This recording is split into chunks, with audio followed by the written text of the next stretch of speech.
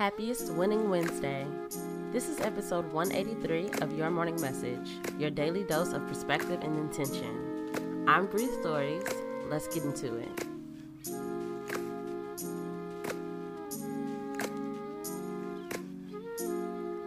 Message number 1. Don't miss the message.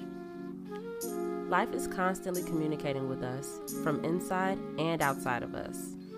There is much to gather from our surroundings and from our inner experience. Listen and take note as needed. There are so many answers presenting themselves to us. Message number 2. Be open to more forms of rest. Rest doesn't always mean sleep. You can restore with allowing yourself to indulge in nonsense. You can rest your body with baths. Aromatherapy can bring you to a calm through your senses. When you're feeling burnt out, ask your body what it's looking for. Message number 3. Take note of what's repeating in your life. Synchronicity is a magical way that life communicates with us.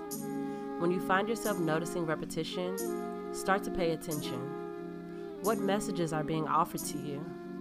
What can you do with the information? It's all for you to use.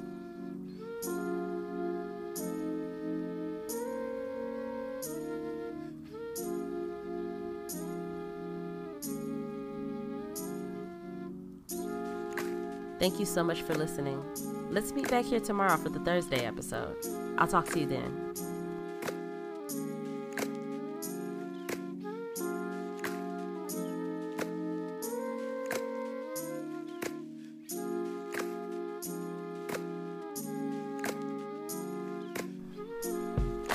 Your Morning Message is written, produced, hosted, and edited by me, Bree Stories.